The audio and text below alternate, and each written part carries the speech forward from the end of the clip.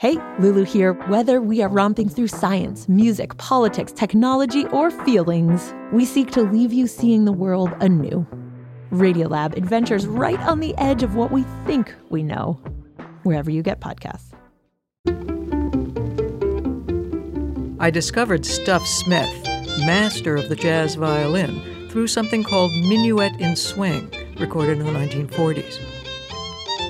I listened to it, possibly several hundred times, for the incredibly cornball fun and swing of it.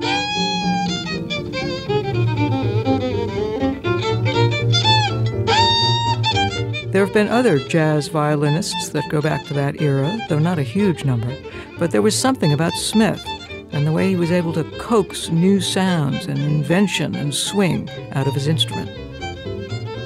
It's such a personal instrument, the violin. You can really hear the player behind the instrument. It's like a horn in that way. In fact, Smith cited Louis Armstrong as a major influence.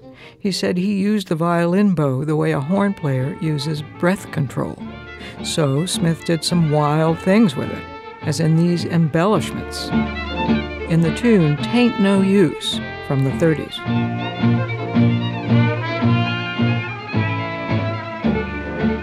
Right around then, he was playing every night in New York on 52nd Street, the storied street of jazz, with this band that was a fixture at the Onyx Club. It gives me great pleasure to bring you the new king of swing, Stuff Smith. There's only one very short newsreel clip of him actually performing at the Onyx Club, but the whole band is bouncing up and down. Really, really energetic.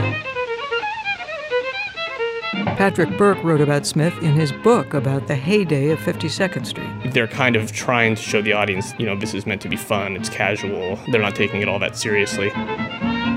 At the same time, the music is really complex. Complexity and that celebrated, undeniable, irrefutable swing. The jazz critic Leonard Feather put it this way: there is no human being on earth or in heaven who can outswing Stuff Smith. And that is for sure. That's the truth. For Regina Carter, one of this generation's outstanding jazz violinists, Stuff Smith was a major inspiration.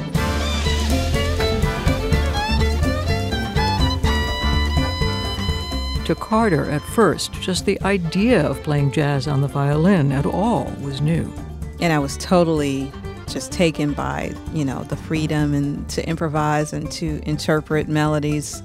Soon enough, she found Stuff. I came across his name and then had some albums of his. And Carter was amazed at the swing and the tone, too, and that became something to emulate. Yeah, I tried. I think so many violinists that I knew, we would always talk about, how to get this sound that Stuff Smith had, this really dark and warm, beautiful sound. It sounded almost like a viola.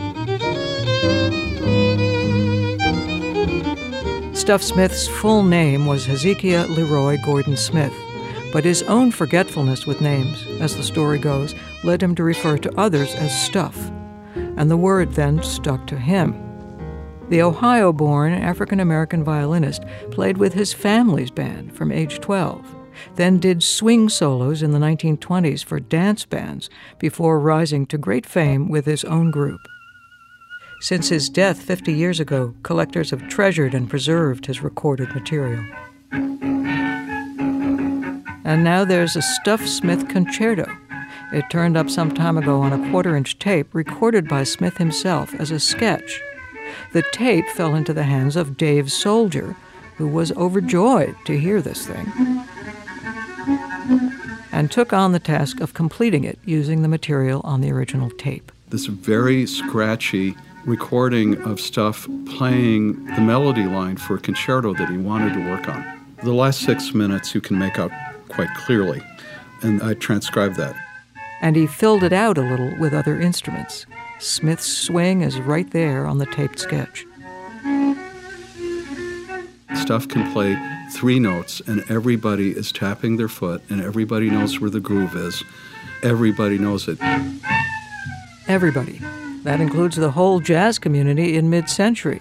You can find Mr. Smith right in the center of the famous Art Kane Jazz in Harlem photo, standing in the front row between trumpeter Joe Thomas and sax master Coleman Hawkins. Smith, it should be pointed out, was also living in the era of two notable classical violinists, Fritz Kreisler and Jascha Heifetz, and was, it is said, friendly with both, with some undeniable influence in all directions. But he was born in 1909 and came of age in a time of segregation and separation. Black and white were separate. And Lauren Schoenberg, musician and music historian, reminds us that jazz and classical music, as well as American and European music, were separate too. Some jazz violinists play in a way that it sounds like they're playing classical violin and they're playing jazz on it. But Stuff Smith had a very American approach to the violin. What Ellington did with his compositions, what Art Tatum and Thelonious Monk did with their piano, is what Stuff Smith did with the violin. In Smith's later work from the 1950s and 60s, there's nothing old-fashioned about what he's doing, playing with Dizzy Gillespie, Oscar Peterson, and other jazz stars of the day, with notable LPs like Have Violin, Will Swing, with a sound that Nat Hentoff said could be raw and hungry.